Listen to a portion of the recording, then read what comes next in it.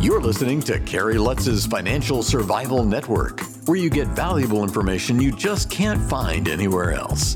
To thrive in today's trying times, you need the Financial Survival Network, now more than ever. Go to financialsurvivalnetwork.com and get your free newsletter and gift. Financial Survival Network, now more than ever.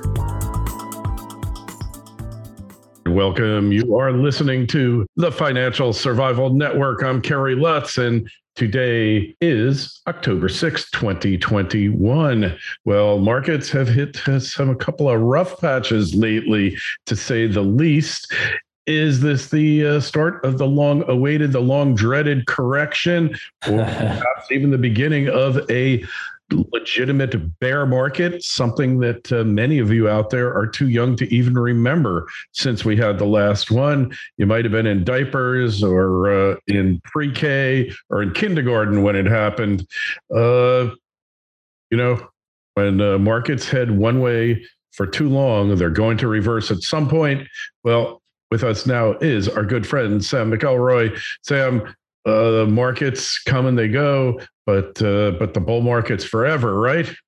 Yeah, that's right. I mean, I think we got to always remember that the market moves in cycles, right? The economy moves in cycles. So we always are, cautiously optimistic. We're looking for gains, we're looking for opportunity, but we also know that there's directional changes that happen from time to time, and that's just part of the expectation kind of when you're investing. So it's often not a question of necessarily just the directional changes. It's more so just being able to understand where to maximize opportunities regardless of what's happening.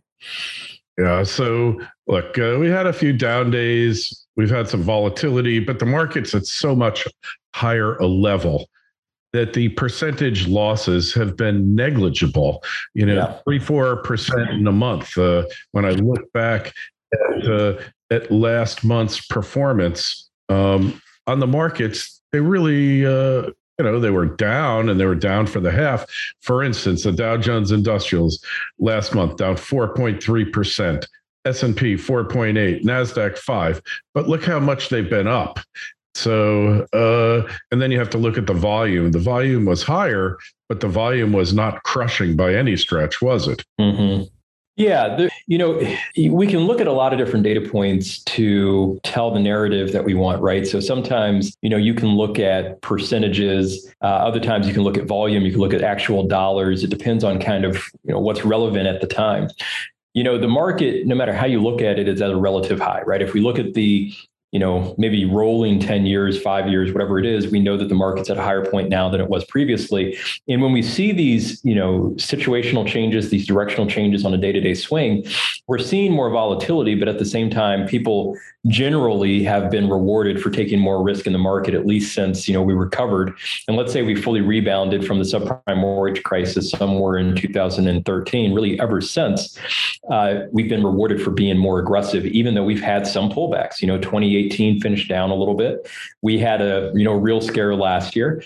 But generally speaking, we're at a higher point than we have been before. And so I think the major question for everybody is what comes next. I think we're kind of waiting to see, is there going to be a reversion to the mean? It happens sooner or later. And if so, to what degree? Or are we going to continue on this upward trajectory that we've been on for a while now?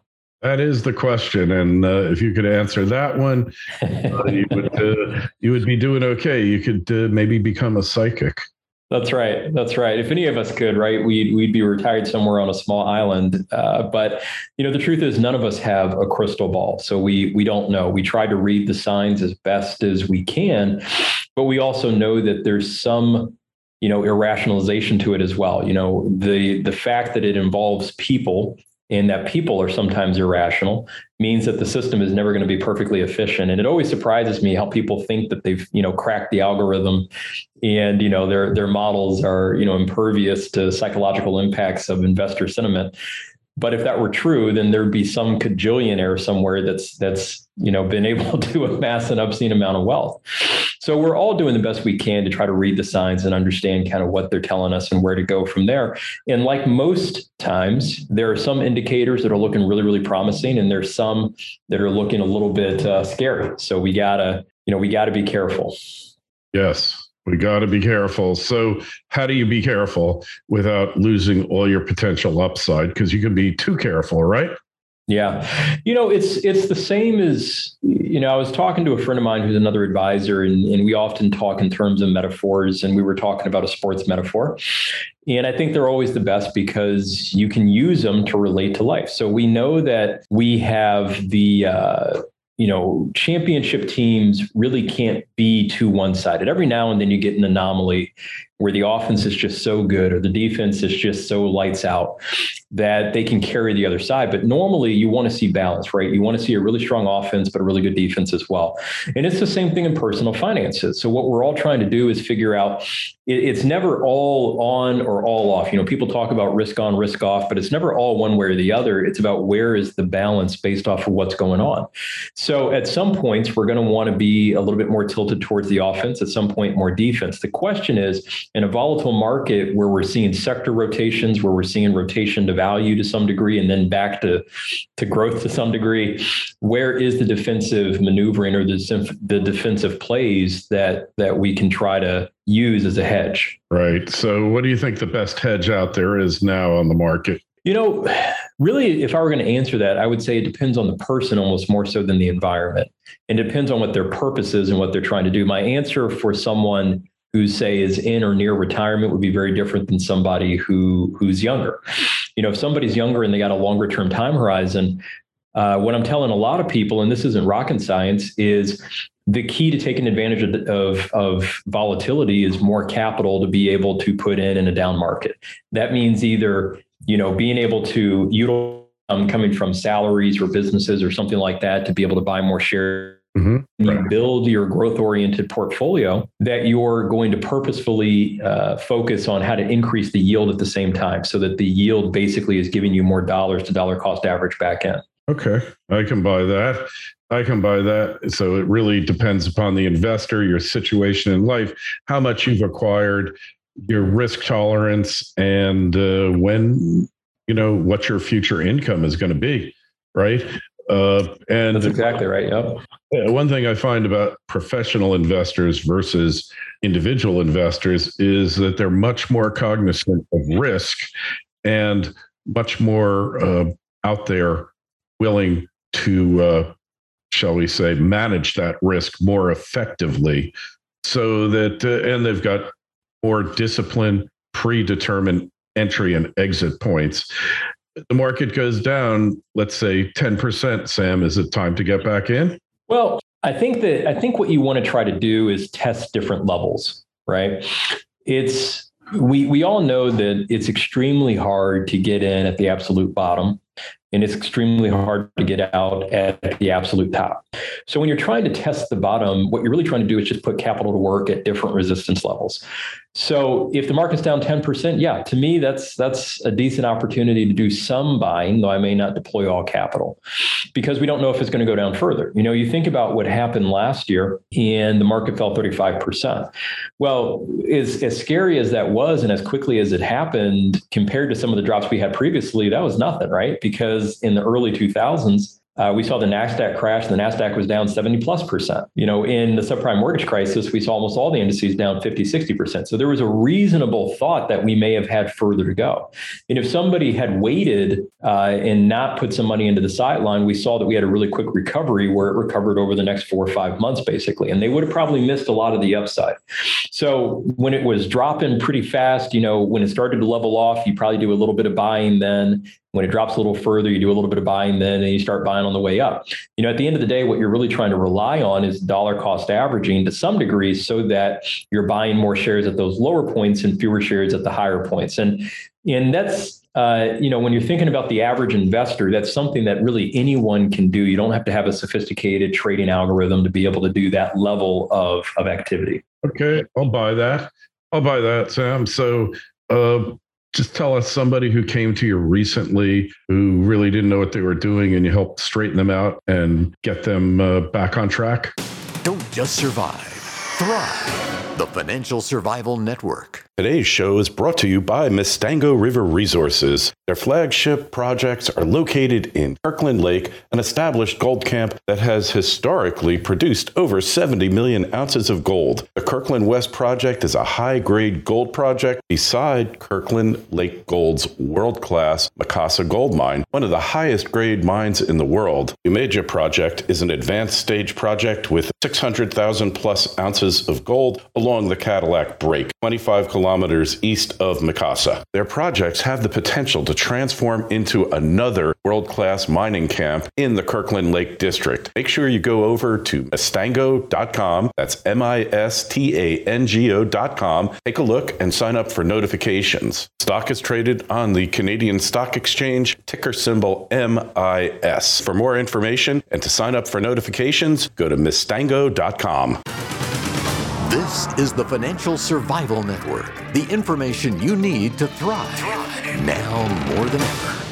Well, there was somebody who, there's so many that kind of come to mind. And I'm thinking about someone in this case who predominantly was coming to us looking more for retirement. They were in the process of trying to transition into retirement. And I think that one of the things that's hardest is that things are different when you're looking at different phases of life. The advice, the math, the glide path, all the things really change when you're in the distribution phase versus in the accumulation phase. And it's hard because all the things that help us acquire wealth and help us to be really efficient stewards of our money, when we're in the accumulation phase, all of a sudden, just overnight becomes almost a negative, right? So when you're in the accumulation phase and you're sourcing, what you pay for out of your life predominantly from earned income, your investments really only have one job, which is to grow over time. So we tend to focus more on total return. We don't really mind the ups and downs. We're thinking more about time horizon and risk tolerance. And we know that over time, if we just keep investing and don't, act erratically, that we're probably going to accumulate more wealth. So we're trained to buy and hold. We're trained not to touch it. We're trained not to panic. In the distribution phase, though, that same buy and hold process doesn't necessarily produce the same results because we're not looking for investments just to grow over time. We're looking for it to do a lot of things simultaneously. We're looking for it to distribute income, grow, preserve capital, protect us, all at the same time. And that means that we have to use different strategies than we do when we're in the accumulation phase. And so there's a lot of instances where we'll sit down with people and they've done a great job accumulating wealth. But then as they enter the distribution phase, especially in a geopolitical landscape like we're in right now, a macroeconomic changing landscape like we're in right now, then there's a lot of tools that you got to really pull to the table to help people change, not just the nature of the investments, but the nature of the financial plan as a whole. Okay. And that's totally reasonable. And because obviously you got to change, even if you don't have to change your lifestyle, right? You're going to have to change your attitude, if you will, right? Exactly. You got to change your thought process, your philosophy, your approach. You have to change your goals to some degree also.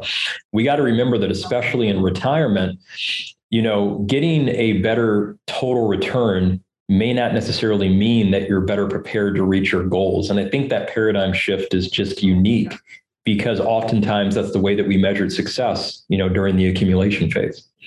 Sure. So how do you measure success during the distribution phase, if you will? Well, the biggest way to measure it, I think, is going to be somewhat subjective, right? It's about, are you accomplishing your goals in your resources? So if I think about what the primary goal is in retirement, it's usually about the ability to do the things that you practically want to do in life, whether that's traveling or hobbies or, being close to family, volunteering somewhere, whatever. It's going to be different for everybody. Are you able to do those things in a way where you feel confident, comfortable, where you have as little anxiety over money as possible, where you're not worried about running out? You measure it more in that subjective feel. And behind that is more the technical aspect, which is, are you able to sustain the distributions that you need with as little impact on principal as possible?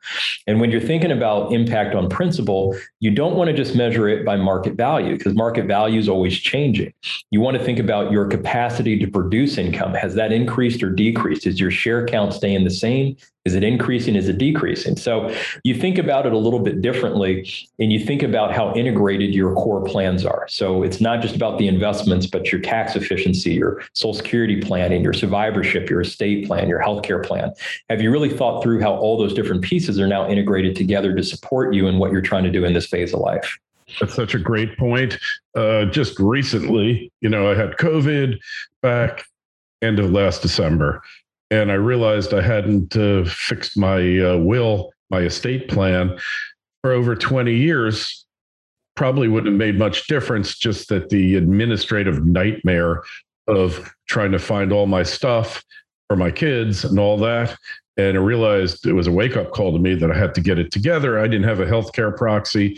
You also need this thing called a HIPAA authorization, because if you don't have that and you don't write somebody's name down on the intake form when you go to the hospital, they can't even call to get your condition. And that was a wake-up call. It wasn't like that much stuff had changed since I was not the laws, a little bit on the laws.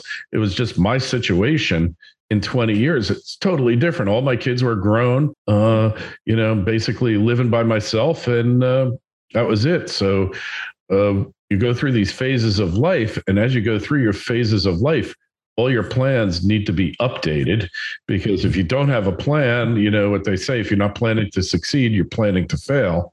And it's just so true. I witnessed it firsthand, all these things. And now, now I got it together. Now I'm looking at trusts.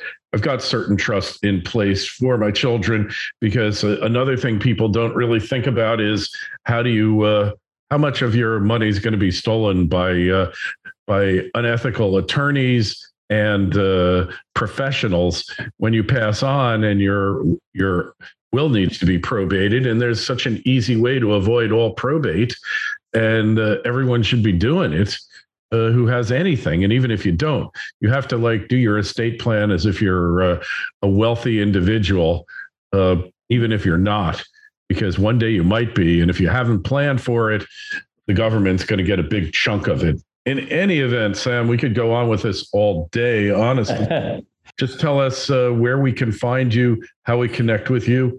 Yeah, the easiest place is just our website. It's www.stridefinancialadvisors.com. And phone number here is 312-767-9166. Excellent. Links in the show notes to this interview. If you got a question for Sam or myself, I would urge you to please drop me an email. If you got a question about trusts, it's something I know a little something about, because I've been working on mine dutifully the past several months. And the email address is kl@kerrylutz.com. Sam, always a pleasure. Really appreciate you coming on. Have a great day. Thanks so much. Thanks, Kerry. Thanks for listening to Kerry Lutz's Financial Survival Network, your solution to today's trying times. For the latest, go to financialsurvivalnetwork.com. Financial Survival Network, now more than ever.